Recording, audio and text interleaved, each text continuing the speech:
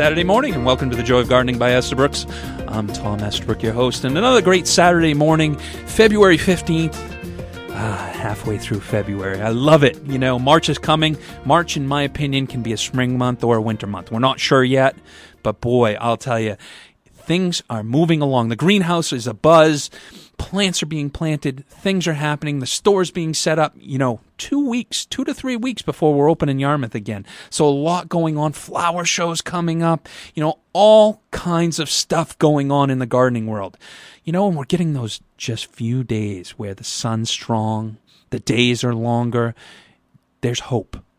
That's for sure. Today we're talking with Jeff Marsteller from Cozy Acre Greenhouses. We're going to talk to him about a whole host of different things he's got going on with his greenhouse project. I told you last week about the geothermal and the solar and all the things. Zero carbon footprint. Cool. Only one. Can't figure out anybody else in the country that's done this. So we're going to talk to him a little bit. And we also have Carrie Ann Mendez, and we'll be talking to her about her books, her wonderful move back to Maine, So a whole bunch of things coming up, and we're going to bring Jeff Marsteller in. Jeff, how are you this morning? Hey, fine, thanks, Tom. So exciting things going on at Cozy Acre Greenhouses here. Well, we actually do have things going on. So tell us a little bit about the history of your business, what you do, and your location, and all of that fun stuff. Sure. Well, we're up in North Yarmouth, but the interesting thing about us, when people ask where we are, I don't tell them. We are wholesale growers. We're out in the woods in North Yarmouth on the long driveway that goes into the pines. So as people drive by, most don't realize quite what's going on in here. We are wholesale growers, so we grow annuals, vegetables, and herbs, most everything in containers, and we deliver those to garden centers around southern Maine, and those folks at the garden centers are the ones that actually sell them to the public. So over the years, we've gone from one greenhouse to two greenhouses. Well, we're now up to 8 greenhouses, and we grow, as I said, primarily annuals, vegetables, and herbs, all in containers that go to these garden centers. So as folks go to many of the area garden centers and want to purchase tomato plants or geraniums or a box of basil, it very well could have been started here. Yeah. So you're in North Yarmouth, yes, and we have a fairly long history now. I think over 20 years we've known each other. And one memory I have is we took a nice trip to Rutgers to kind of do a bunch of work on technology together. Yes, we did. And actually I can date that because that was when we put up our first serious greenhouse. That was the summer of 95. So in 95, we drove to Rutgers, Tom and I did, and we learned different approaches to building greenhouses and how those might work together. And we came back, I came back and figured, let's build a greenhouse and then add more and more and have them all connected. So everything's on one level here at Cozy Acres. Everything has concrete floors, so we work in one spot, and we take carts of plants around and grow them, so we can run over half an acre of greenhouses with just 4 of us. And we're able to do that with such a small crew because we are wholesale, and we don't have, even though we love the public, we don't have folks showing up and needing personal attention. So we can, 2 people can be watering for 8 hours, and one of us is delivering, another one's doing odd jobs, but we're able to do it with 4 of us. Yeah, it makes it very efficient when you're either wholesale or retail. It's tough to do both extremely well. We struggle with that at times just because we're dealing with all of you folks out there that are listening, and we're also trying to grow. So there's a yin and yang there for us. But certainly, one thing we wanted to kind of talk about is you've really been kind of trying to get away from using propane and other fuels. And tell us a little bit about some of the technology that you've been implementing and how you've gone about that, and it's quite impressive in my opinion. Well, thanks. A couple years ago, we signed up for a program out of Augusta with the Department of Ag, which was called the Farms for the Future program. And that program gave us 18 months to plan an expansion, and then there was actually some grant money at the end. And over those 2 years, we decided to put up a 30-kilowatt photovoltaic system. Now, photovoltaics are those panels you may see around various properties that take sunlight and turn that directly into electricity. There are a couple ways to do that, and we decided to tie directly into the power grid.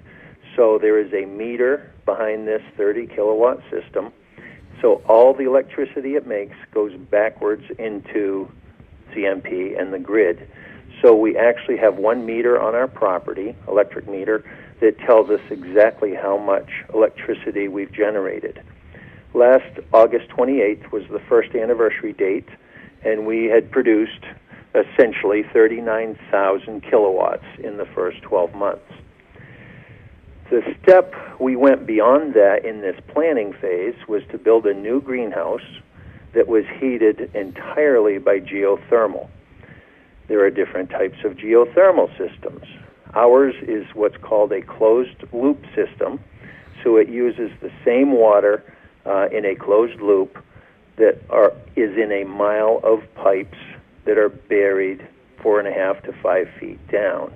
So this water goes round and round and round, and in the greenhouse, the heat exchanger grabs a little bit of the heat, sends a water molecule back out, where going through a mile of pipe, it warms back up, even though that might only be to 36 degrees, comes back in the greenhouse where it steals another 4 degrees, and it goes back out again at maybe 28 or 30. So in a complicated sort of way, it's taking heat, even though it doesn't seem like heat to us. It's removing heat from the earth and then producing and saving that heat, and we use it in the greenhouse. So we have a meter coming into this brand new greenhouse, which tells us exactly how much electricity that greenhouse has used. So our goal is that in the first year, we won't exceed the 39,000 kilowatts that we produced on the photovoltaic, so this greenhouse will essentially be zero emissions. And the interesting thing is, we've just finished, we're taping this a little ahead of when you folks are hearing it, we are just finishing our 7th week of running this greenhouse. And these past 7 weeks have been brutal.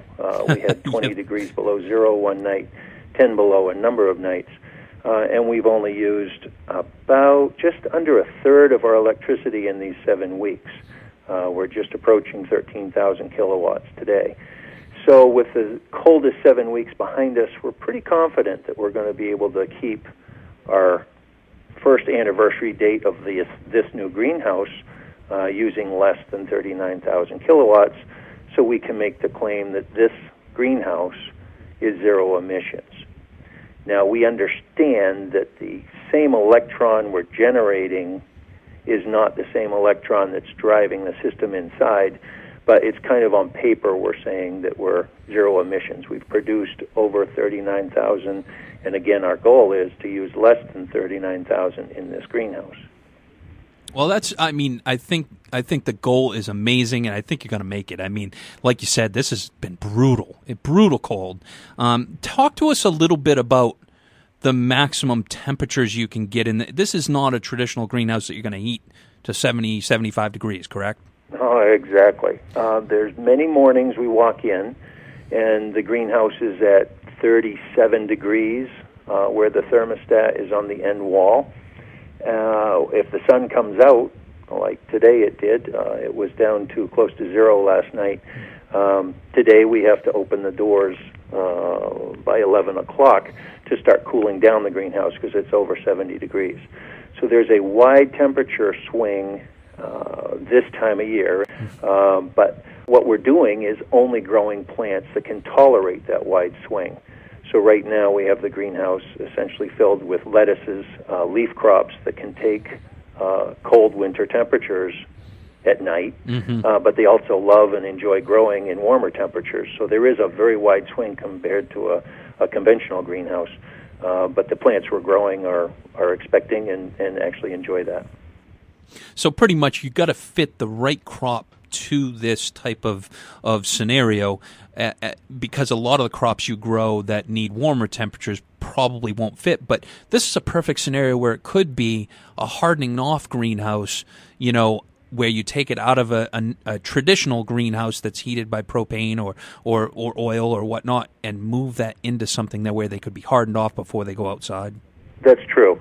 One other aspect, we're seeing that the greenhouse is able to add, I'm going to make up a number, but 40 degrees to the outside temperature.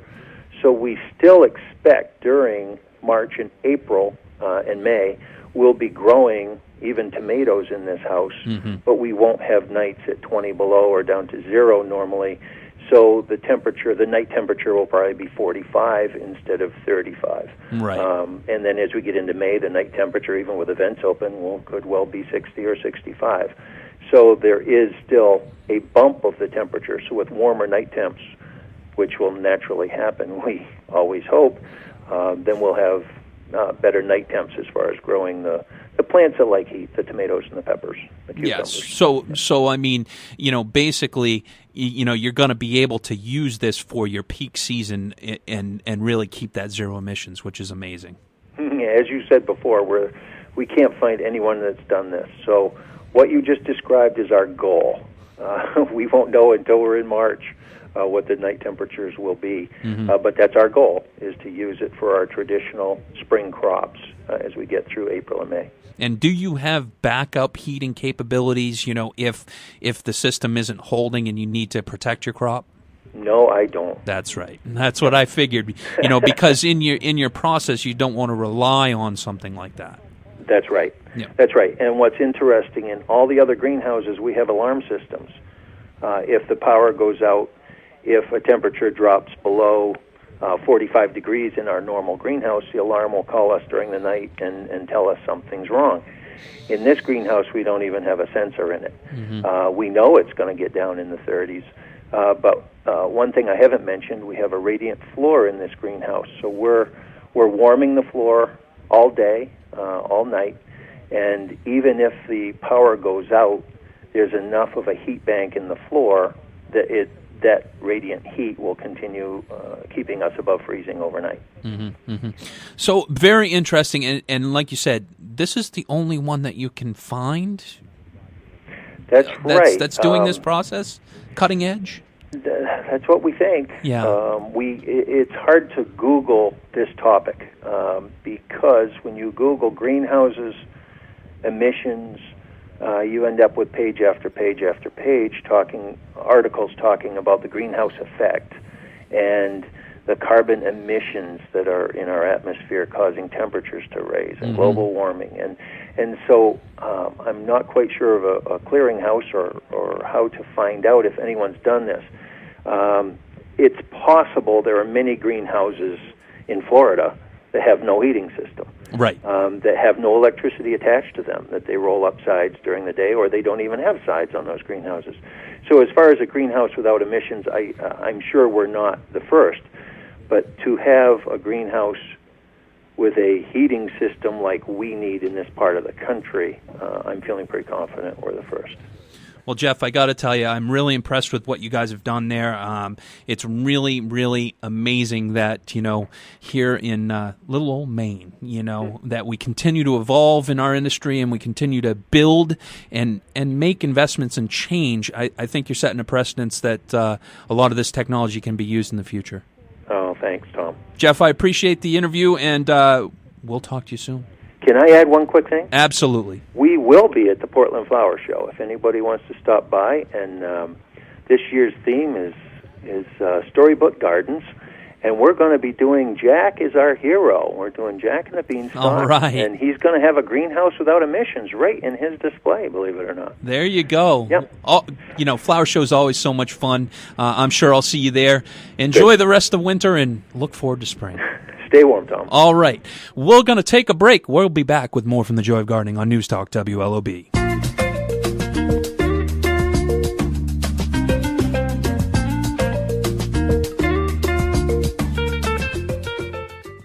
At Coast of Maine Organic Products, we've known for a long time that plants love lobster just as much as people do. It's one of the reasons we started composting marine residuals back in 1996. And although we've had great success in getting gardeners and their plants hooked on lobster throughout New England, the Mid-Atlantic, and Midwest, the heart and soul of what we do is here in Maine. Plants love lobster because the calcium and chitin in the lobster shells break down in the composting process and become plant-ready food that help to make your plants strong and healthy. And of course, the plants don't use any butter, so they're even healthier. So support your local retailer and Maine's lobster industry by using Coast of Maine's Quaddy Lobster Compost in your garden.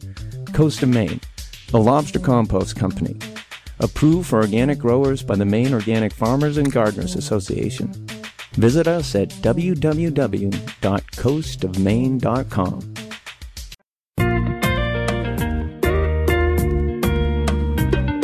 Welcome back to The Joy of Gardening by Estabrook. I'm Tom Estabrook, and we just got off with Jeff Marsteller, of Cozy Acre Greenhouses. A really cool process, exciting for our industry to kind of be leading there.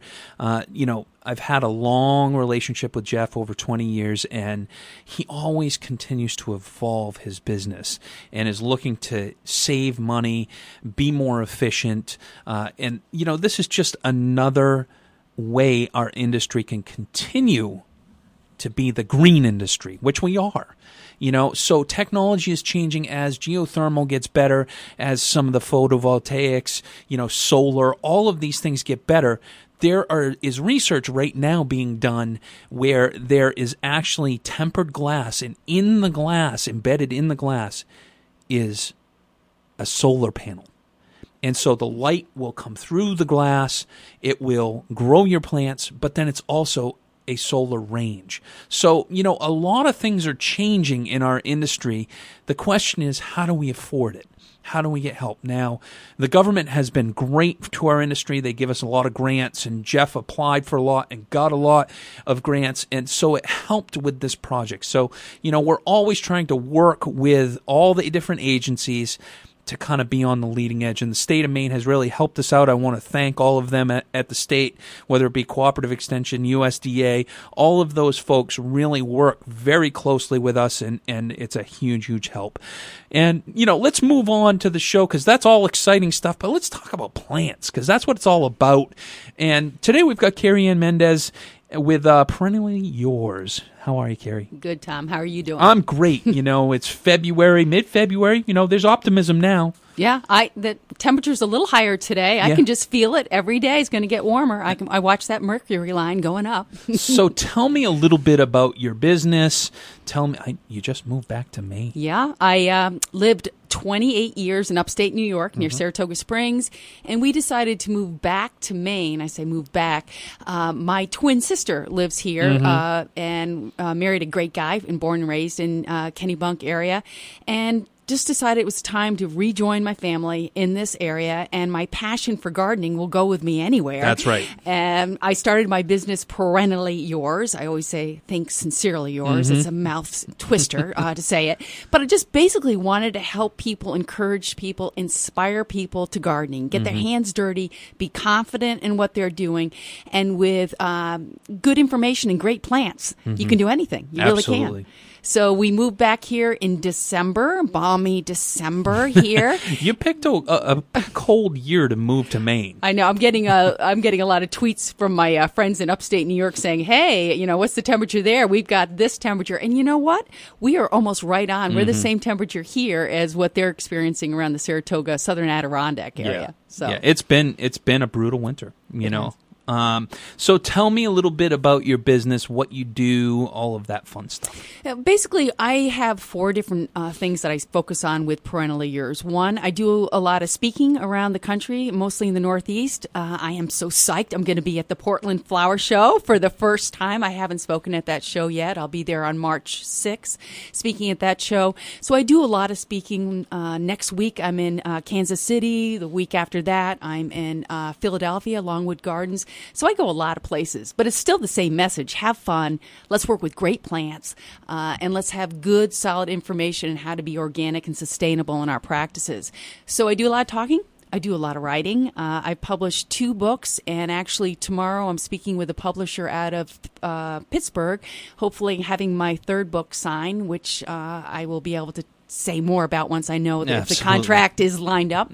So I do a lot of writing, and I also do a lot of consulting where I'll work with property owners, both private and commercial, walk on the properties and sharpshoot as far as what can you do to make your properties more attractive and also less work, more sustainable.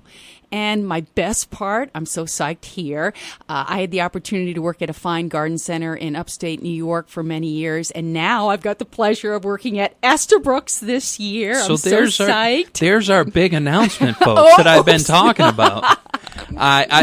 Carrie's joining our staff, and she's going to be at our Kennebunk store.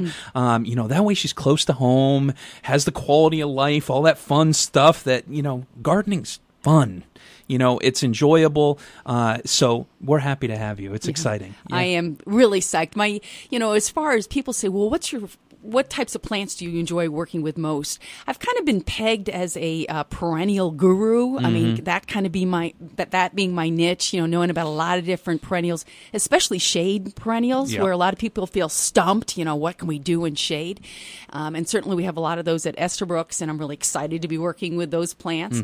And but I also do a lot more with flowering shrubs and evergreens, because as many Americans are looking to downsize the time to work smarter in their gardens, many people are turning more to, the bones of the garden, the shrubs. Yeah. And so I'm finding I'm doing a lot more work in designing with them, as well as what I call no-fuss annuals to complement a mixed border. And you have a relationship with Proven Winners also, correct? Yeah, I'm pretty psyched. I was just signed with Proven Winners this past year, 2013, to be one of their national spokespersons to speak on behalf of Proven Winners. So I'll be going on the road. Actually, I start next month in March speaking in Grand Rapids, Michigan at one of the Proven Winners events for them. So that's going to be fun. And well, it's a great line of plants. We've been heavily involved with Proven Winners for many years, obviously. Other folks that you work with, Espoma, which is a great sponsor of this show. A whole host of different people that you work with. But let's talk a little bit about some of your favorite plants, I know it's so tough to kind of... I posed this question to myself a few weeks ago and did a show where I took and said, what's my favorite trees and shrubs? And just kind of talked about them. And I had a really tough time kind of narrowing down the list for an hour show. You can kind of go on and on and on, but give me the top 20. Oh. Well, I thought that was a big enough number. Right, no, we don't need to do 20. But. Okay, let's start with some perennials. I still have to go back to Geranium Roseanne. That was the perennial of the year a few years ago. And what I always note with that, because a lot of people say, well, yeah, hardy geranium, got it, check that one off. But Geranium Roseanne was the first really sterile hardy geranium to come to the market. And what does that mean to you and I? It means that we don't have to be out there deadheading this perennial. It basically just keeps on going from June until October, just keeps spilling out these great blue, purple flowers, great mounding habit, great for cascading over walls or along pathways. It is such an easy, no-fuss perennial. And truly, I've not found a perennial that will bloom that long, because most perennials, bloom, 3-4 weeks, maybe a little bit more. Yep. But when have we ever found a perennial that really, truly will start by mid-June and it keeps on kicking right through October? And this does. So that's certainly one of my favorites. I've really gotten to, I always love garden phlox because they're the old-fashioned, wonderful plants. But one of the downsides was the powdery mildew issues we get. Well, I found that there's a number of newer garden phlox that are out that don't get a spot of mildew. At least they haven't in my upstate New York garden. And a couple of my favorites, there's one called Robert Poore, Poore. That's a striking fuchsia pink. And what's so cool about that garden phlox, other than its fragrance and its long bloom habit, it tends to start blooming later than other garden phlox. So that means it blooms later into the season. Right. So it won't really kick in until mid-July, so I still have that garden phlox looking great in early September in my gardens, where some of the others like Phlox David and Bright Eyes and some of the others will have finished. So I get extended bloom with a really tough mildew-resistant phlox. That's what I like about some of the new phlox. They also, a lot of them, if you prune them back after their first bloom, they rebloom again. The volcano phlox are a prime example of that. You know, every year we have a tough time getting enough of them in the summer months, but they just keep blooming. And then also, a lot of them are intermediate size now. They're not those super tall that you have to get out there and stake. You know, they have great dark foliage, powdery mildew resistant, and then also no staking. That's huge for maintenance and time. Yep. And, you know, good point you said that, because the Volcano series, along with some of these other series, they're great for containers. And more people are doing container gardening. And because these are mid-size, 18 to 28 inches, they're very compact and they can work both on your deck and in the gardens. Another, you know, some of the new Coreopsis that are coming out. Now I have to tell you, I've been a little, you know, you got to prove it to me, as I say, because I do a lot of trialing of plants. And some of the newer Coreopsis I've found to be a little bit weak for colder zones like we are in Maine and upstate New York. But I tell you what, I was blown away with this new one you've probably grown yourself called Mercury Rising. Mercury Rising was a big hit last year. Oh, my gosh. I was trialing that the year before. I get plants ahead of time from a lot of these growers to trial in my gardens and comment on Mercury Rising, this gorgeous kind of a burgundy red with a bright yellow center, a thread leaf, so you don't have to deadhead it. It started blooming in June. It was going straight through the end of October. Never touched it once. Just billowing mass of great flowers. Fantastic. It's one of my favorites now. The nice part about Coreopsis, if you get tired of it, run it over with a lawnmower and it comes back. Weed whackers, go for it. It's an easy plant, but I agree with you. There's so many varieties, and we've held off a lot of those varieties. Last year was the first year we really grew a lot of varieties of Coreopsis and tested them out, because you're exactly right. You know, we had many varieties that were zone 6 or even zone 7 for quite a while. Yep. They've bred the hardiness into them now, which I think is amazing, because all of those dark colors like Mercury Rising were not hardy for a long time. Right, exactly. And so, you know, Coreopsis is just a mainstay of a garden. It's easy, low maintenance, you know, but so many varieties to choose from now. Yeah. You know, you can get overwhelmed. So dial it in. You don't need every variety. You know, pick one that's going to go with and complement with the plants that you are choosing to go with it. Exactly. And, you know, you bring to mind the whole line of coneflowers now that are out there. Oh, my gosh, put a new name on it, slap a tag. And, you know, we gardeners, we'll go for anything new. You know, that's just us. But I think along the same line as with Coreopsis, there are a lot of good coneflowers out there, and there are a lot of DNA junky ones out there. And so one of the things that, again, I have the opportunity to do, and you do as you grow, is to really find out which ones are the ones we want to put our gold medal on and be recommending to our patrons, and which ones are a little weaker. Yeah. A couple of the ones that I have found in my trialing, and I'm sure, again, I'm new to Maine here, so I'm learning, but a couple that I've top rated in my gardens, and I'm pretty sure I saw them when I strolled the garden center last year. I'm sure. Tiki Torch is one that has gotten great ratings at a lot of the evaluation trials, both at Chicago and Mount Cuba Research Center. So Tiki Torch is super. A couple other ones. I love Fatal Attraction. Love the name. But Fatal Attraction is one of these very deep ruby pink coneflowers that's very compact. It's actually shorter than Kim's knee high that's been out for a while. Fatal Attraction only gets about 24, 28 inches. And what's so cool, it's really got almost black stems. So you get this contrast between really dark stems, a nice compact branching habit with these great ruby pink flowers. It's got to be another one of my favorites. And my last one, I just got to say, because I love the name, Milkshake. Milkshake has been top rated in a number of trials. And Milkshake is one of the crested white coneflowers. So it's got that moundy, cresty top. That with nice round blossom. You know, and that will just keep on going. That one easily went into the fall in my gardens with no deadheading. I know you can deadhead to encourage more blooms. Call me a lazy gardener or a busy gardener, but I didn't touch any of these, and they just continue to reward me with flowers. Yeah, what we are finding with a lot of these new varieties, and we've gone over this a couple times on the show, is that the first year you're going to come into the garden center, you're going to see these plants in bloom. It's important for you to bulk up the root system. So actually taking those flowers off and using them in arrangement or something else the first year is not a bad thing. Taking away the energy that they're putting to seed is important to bulk that root system in a northern climate. And what that does is it builds the crown for overwintering. And we've found with even the weak varieties, a prime example of some really weak varieties are the Sky series.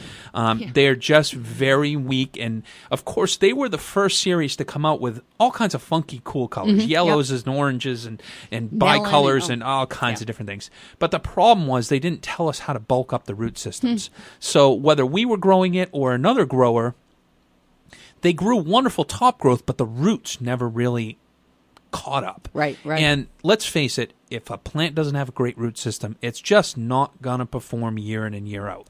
And so that's what we've kind of gone to help some of these varieties. But there's so many varieties. It's kind of like hydrangeas, it's the same thing. But, at this point, Carrie, I think what we'll do is we'll take a quick break. We'll come back with a whole bunch of new exciting plants that you like. And we're going to take a quick break. We'll be back with more from The Joy of Gardening on Newstalk WLOB.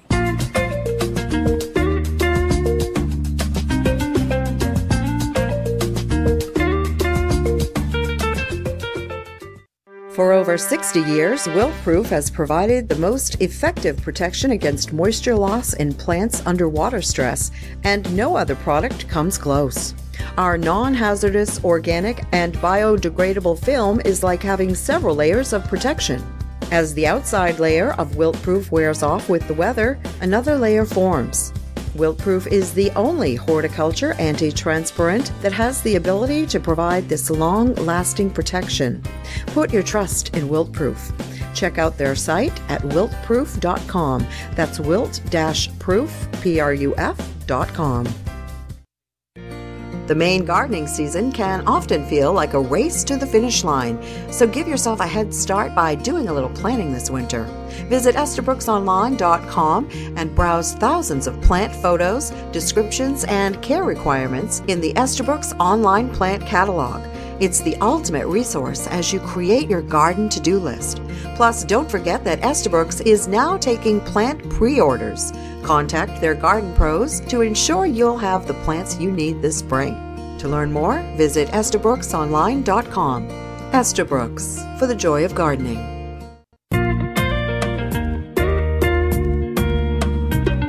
Welcome back to The Joy of Gardening by Estabrooks. I'm Tom Estabrook, and we are in the studio today with Carrie Ann Mendez, and we're talking plants. Best thing. Mid-February. Is there anything else? No, absolutely not.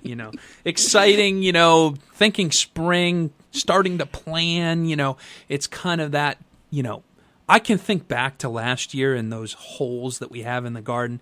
Shade's always, a tough one for all gardeners, but you've got a book on shade gardening. Yeah. So what are some of the things that you like to use? We were talking earlier, most people, when we think of shade, we think of hosta and impatiens. Oh, well, not as much impatiens since downy mildew. But anyway, that's generally people just ho-hum, not much going on in shade. Well, I'm here to say there is so much fun with shade plants. And some of my favorites, certainly astilbes people think of because certainly they're deer resistant. They give you great plumes, different flower shapes. But one of the ones I find that a lot of people are less familiar with in the astilbe group are those that are in the chinensis species. And why is that important? By the way, when I say chinensis, that's the second word after the word astilbe. When you look on a plant tag, you get the first name, the family name.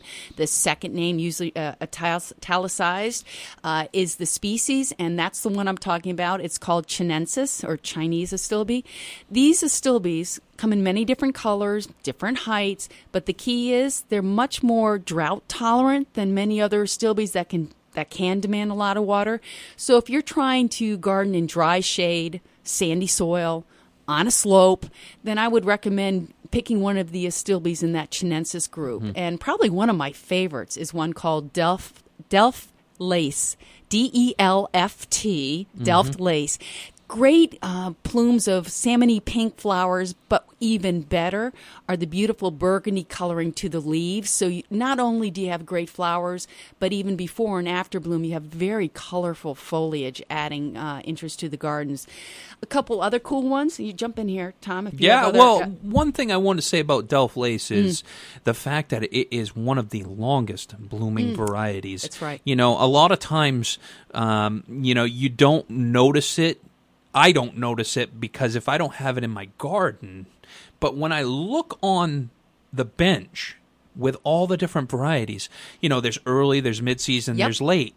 This variety is the full package because it blooms for an extremely long time, and I've found it even throws some sporadic blooms throughout the season. It's pretty amazing, and the foliage is great. The actual bud is amazing. Yes, and it holds in bud stage for a long time before it opens up, comparative to others that will shoot up and then all of a sudden, boom, you've got color, and then bam, it's gone. Right.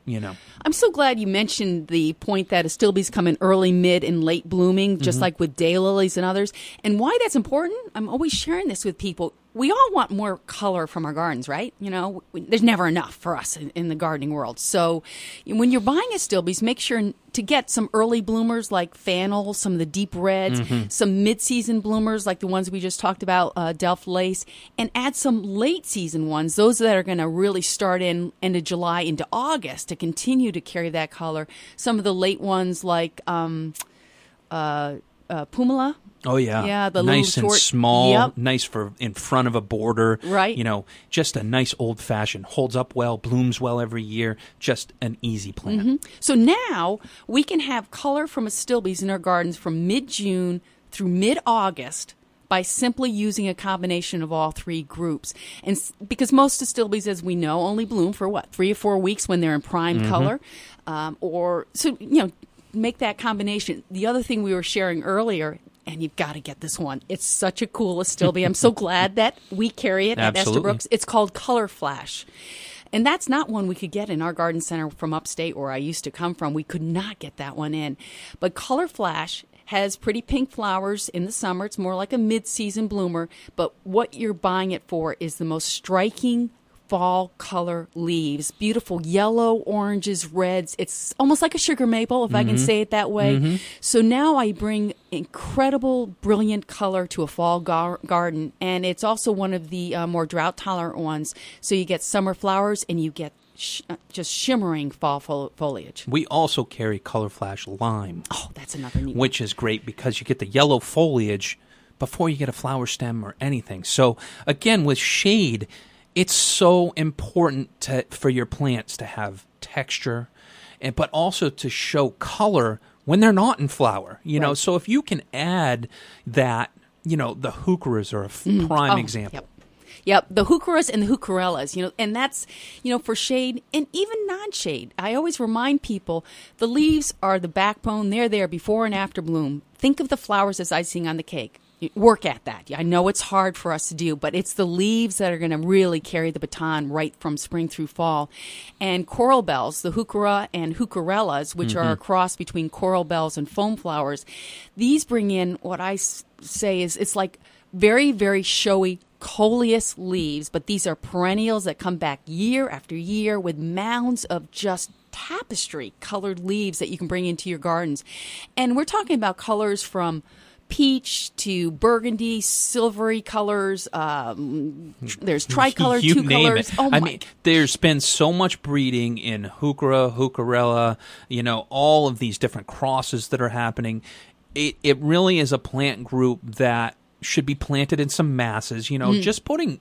I think that's something important to talk about in shade too. You have to have masses on any of these plants. It's tough to just stick one plant in. Right, because then it becomes, as I say, the gumdrop garden. One of here, one of there, one of there. Don't make it like a buffet. Really commit to having some sweeps of color, especially in lower light. You need to have more mass in order to appreciate it. It gets lost. It doesn't have the benefit of the higher light. But I was thinking a couple of my favorite heucherellas that came out recent years. One is called Brass Lantern, and it's got a shimmery, coppery, kind of a burgundy, rusty leaf, really large leaves, much larger than you usually would be familiar with a coral bell. So they really almost feel like a mid-sized hosta when you're talking about just kind of the meat of how this gorgeous plant is holding its own in the garden. But by combining that with sweeps of either more of brass lanterns or mixing it with other coral bells or heucherellas, so that you just get this, I call it quilting a garden with color that is there right when it starts in the spring until it says goodbye in the fall. One thing I've found with heuchera and heucherella is you can walk up to the bench in the garden center and see this plant in the pot, and it does itself no justice. In the ground, in normal shady situations, it becomes a lot more vivid. Where on the bench, where it's been grown, it's not as vibrant as when you put it in its natural place that it wants to be in the garden.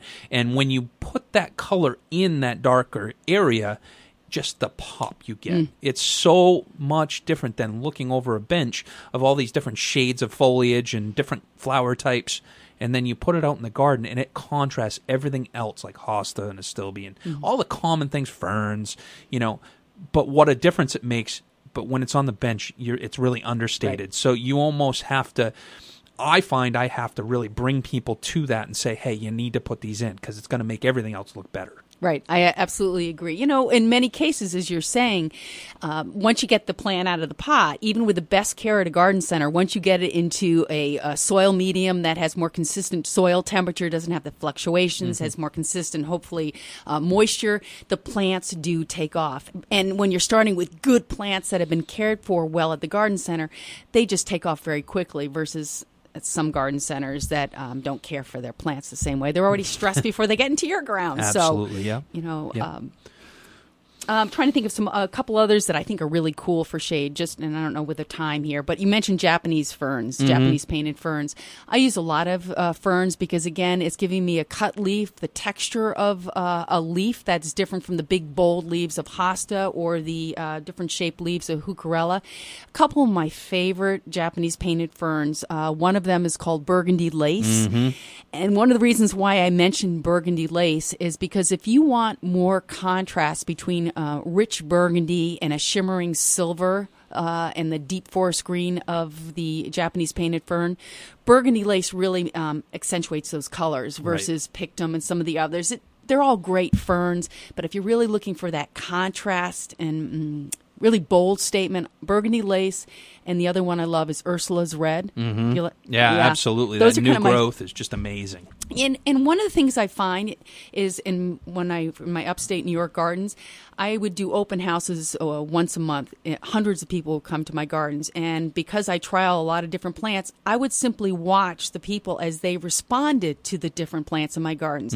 So I wasn't just my favorites. I like to see what other people responded to, and certainly their hands would be pointing to which Japanese fern is this one, which is that, because you could see so much of a difference. And in the ground, again, you can't state a plant in the ground comparative to a plant in a pot.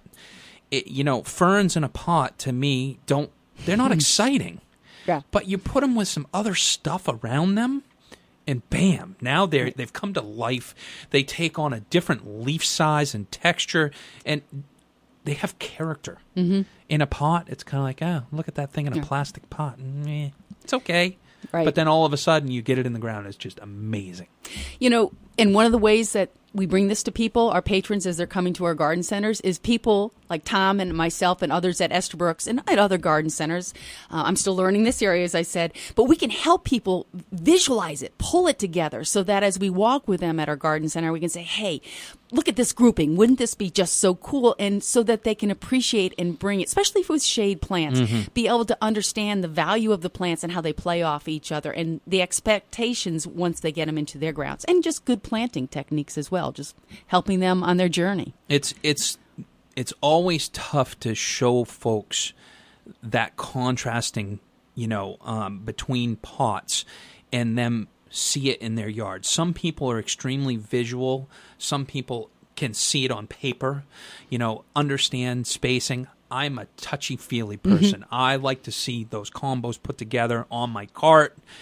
Oh, that works.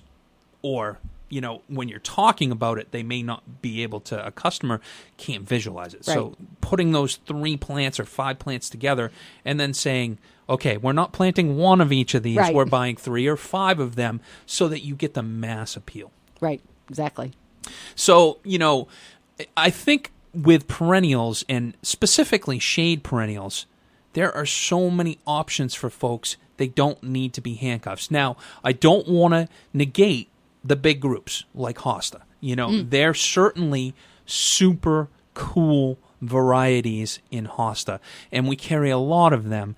The one thing I will say is everything else looks better with a foliage like a Hosta. Right. It will help some of these other plants we've talked about shine. Yep. And with Hosta, I have so many different varieties I love, but I remind people that if you're using Hosta near an entertainment area or a deck or where you have your windows open in the summer, look for Hostas that have fragrant flowers, because they're just nature's airwick, especially in shady spots. And most Hosta have no fragrance to the flowers, but there's some like So Sweet and Guacamole and Fragrant Blue.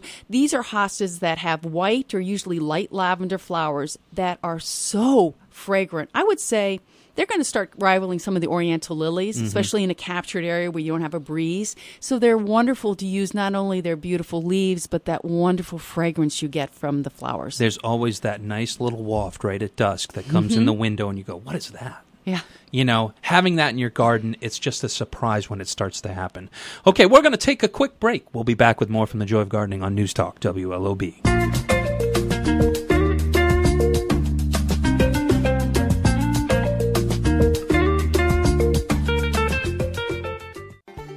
Regular old mulch leaving your plants wanting more? Casella Organics Nutrimulch is a superior mulch for improving any landscape. Made in Maine from aged native bark and Earthlife compost, its dark color and rich texture are ideal for perennials, ornamentals, trees, and shrubs. Earthlife Nutrimulch is nutrient stabilized with compost, so the bark doesn't compete with plants for nutrients. Visit CasellaOrganics.com or call 800-4-COMPOST for a source near you. I want a great garden this year, but I don't know where to start. Does this sound like you? With so many great plants available, it can be tough knowing which ones are right for you and your home. The gardening pros at Estabrooks can help. Every time I come, they're always helpful to us. They are really knowledgeable about things because I don't know that much about gardening, so they always tell me what, would be right in my house and the sun and the settings. To learn more, visit EstabrooksOnline.com. Estabrooks, for the joy of gardening. Whether it's pest management, improving your soil, treating diseases, or simply staying ahead of the weeds, gardening can often feel like a lot of work. Finding great local advice that's timely and helpful doesn't have to be. Sign up for the Estabrooks Garden newsletter, and you'll receive gardening tips, in-depth articles, and great deals every week right in your email inbox. It's the perfect way to stay ahead in the garden and save big on your next visit. To learn more and sign up, visit EstabrooksOnline.com. Estabrooks, for the joy of gardening.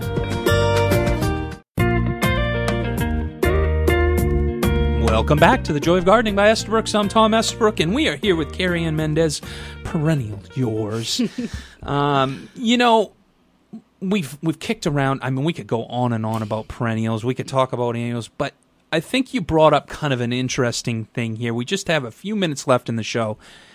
Earlier you said, sustainable gardens. Mm-hmm. And our customer nowadays, we're fighting for time in their lives.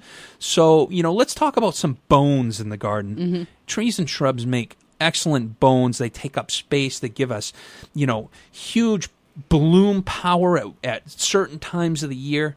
And they kind of give us that bones to make everything else look better. Right. I look at perennials and annuals as just that finishing touches, those blasts of color, and then the annuals just fill in the voids. Right. But tell me about some of the different shrubs and trees maybe that you like to use as statement items in a garden. Well, I mean, Everyone thinks hydrangeas, don't they? I mean, it seems like the top-selling flowering shrubs seem to be, at least in upstate New York, we're talking either lilacs or hydrangeas. Yep. And so I'm going to just mention quickly hydrangeas. And I love hydrangeas. I grow all different varieties. But I think the easiest group to grow, because I'm into ease, I want it to look good. I want it not to break my back, but still add value to my property. I think the paniculata hydrangeas, commonly called panicle hydrangeas. Many of you may know of like PG hydrangea, Correct. Limelight, Little Lamb, Quickfire. There's so many great ones. But why I cited that group is because they really are such reliable bloomers. No matter what, I don't care how wicked our winters are, they're going to go into bloom. Right. And they're going to start white and they're aged to pink or burgundy for most of the varieties. And so that's the one that I recommend. And you have two choices. You can grow them either as a flowering shrub with multi-stems from the ground, or you can go with a single trunk form of a hydrangea in that panicle group. The group that I always kind of cautionary with myself, and that's in upstate New York. Might be much different here by the ocean in Maine. But in upstate New York, we had a lot of problem with the big leaf hydrangea, the macrophylla, like Endless Summer, because of sometimes their inconsistency about blooming. And I don't know how that is here in this area. I mean, maybe you can help me, but I know that. That was one. I love the blooms with the pink or the blue, but I would encourage people to put them in protected areas, out of the way of winter winds, and then they bloom great. But just to be very conscious where they're citing the big leaf hydrangeas, where the panicle hydrangeas, man, those are just, I can almost say 100% guaranteed bloom unless you whack all the bloom, the buds off in the spring. Yeah, the macrophylla hydrangeas, we love Endless Summer. Yeah. We sell a ton of them. And I love them. I have them. And, it's funny because over the years, we've kind of come up with what we feel is the right process to get the best bloom situation. Extra fertilizer, no pruning, all of these different things to kind of get them to where they're going to bud up the best. A lot of it, like you said, is site-related, but it's amazing. You go to Kennebunk on Kennebunk Beach or down in Wells, and there'll be a hedge of them in sea-swept area, wide open, around a pool, and they bloom every year. I'm so glad I moved here. Closer to the coast, within, say, 10 miles, we have great success. Certainly this year's going to be a test. We've had extreme temperature, but they've always been touted as they'll bloom on new and old wood. Right. And that comes down to fertilization and being aggressive with the fertilizer in our short season. Now I'm excited because we have Bloomstruck, which is the new one. Bloomstruck is a dwarf variety of Endless Summer. It's got the same round flower, but it's a cross with Twist and Shout. Oh, great. And Twist and Shout, in my opinion, is the most amazing bloomer out of the whole group. So I'm excited to see what Bloomstruck's going to do. We have a good selection for spring. We've ordered a fair number. I think it's going to take over in the summer. It's a more compact variety, can be used in containers and in the ground. But Bloomstruck is one of those ones. But I agree with you. Paniculata hybrids are by far the best. Here in Maine, we use a lot of arborescents. Yes. Also because of the snow damage and plow damage and snow off of the roof and all of that, we use a lot of those. But, it's been a pleasure having you on today. Hopefully we can have you on a little bit more. Thank you. But I'm excited for you to join the team. It's, certainly going to be a huge, huge attribute for us. Excited for the old Kennebunk location. So where can folks go to your website, contact you that way, see where you're speaking to wrap up? What you can do is go to my website, Perennially Yours. That's PYOURS.com, and you'll see the event calendar. It tells you where I'm speaking, the topics that are listed. It also gives you more information about my books. Perfect. Thank you very much, Carrie. We'll have Carrie on again. It was an exciting show. Wonderful, wonderful week this week. Let's face it, we're over halfway through February. Moving towards March, obviously Yarmouth's going to be opening up in the next few weeks. Keep up with our e-news, submit some questions to our website, estabrooksonline.com/radio. We'll get those answered up. The last couple of weeks we've had a lot of guests. It's been a lot of fun. More to come. Get out there. Enjoy your garden. Temperatures are rising. Enjoy the end of winter. Look forward to the positives of spring. And get out there and enjoy your garden.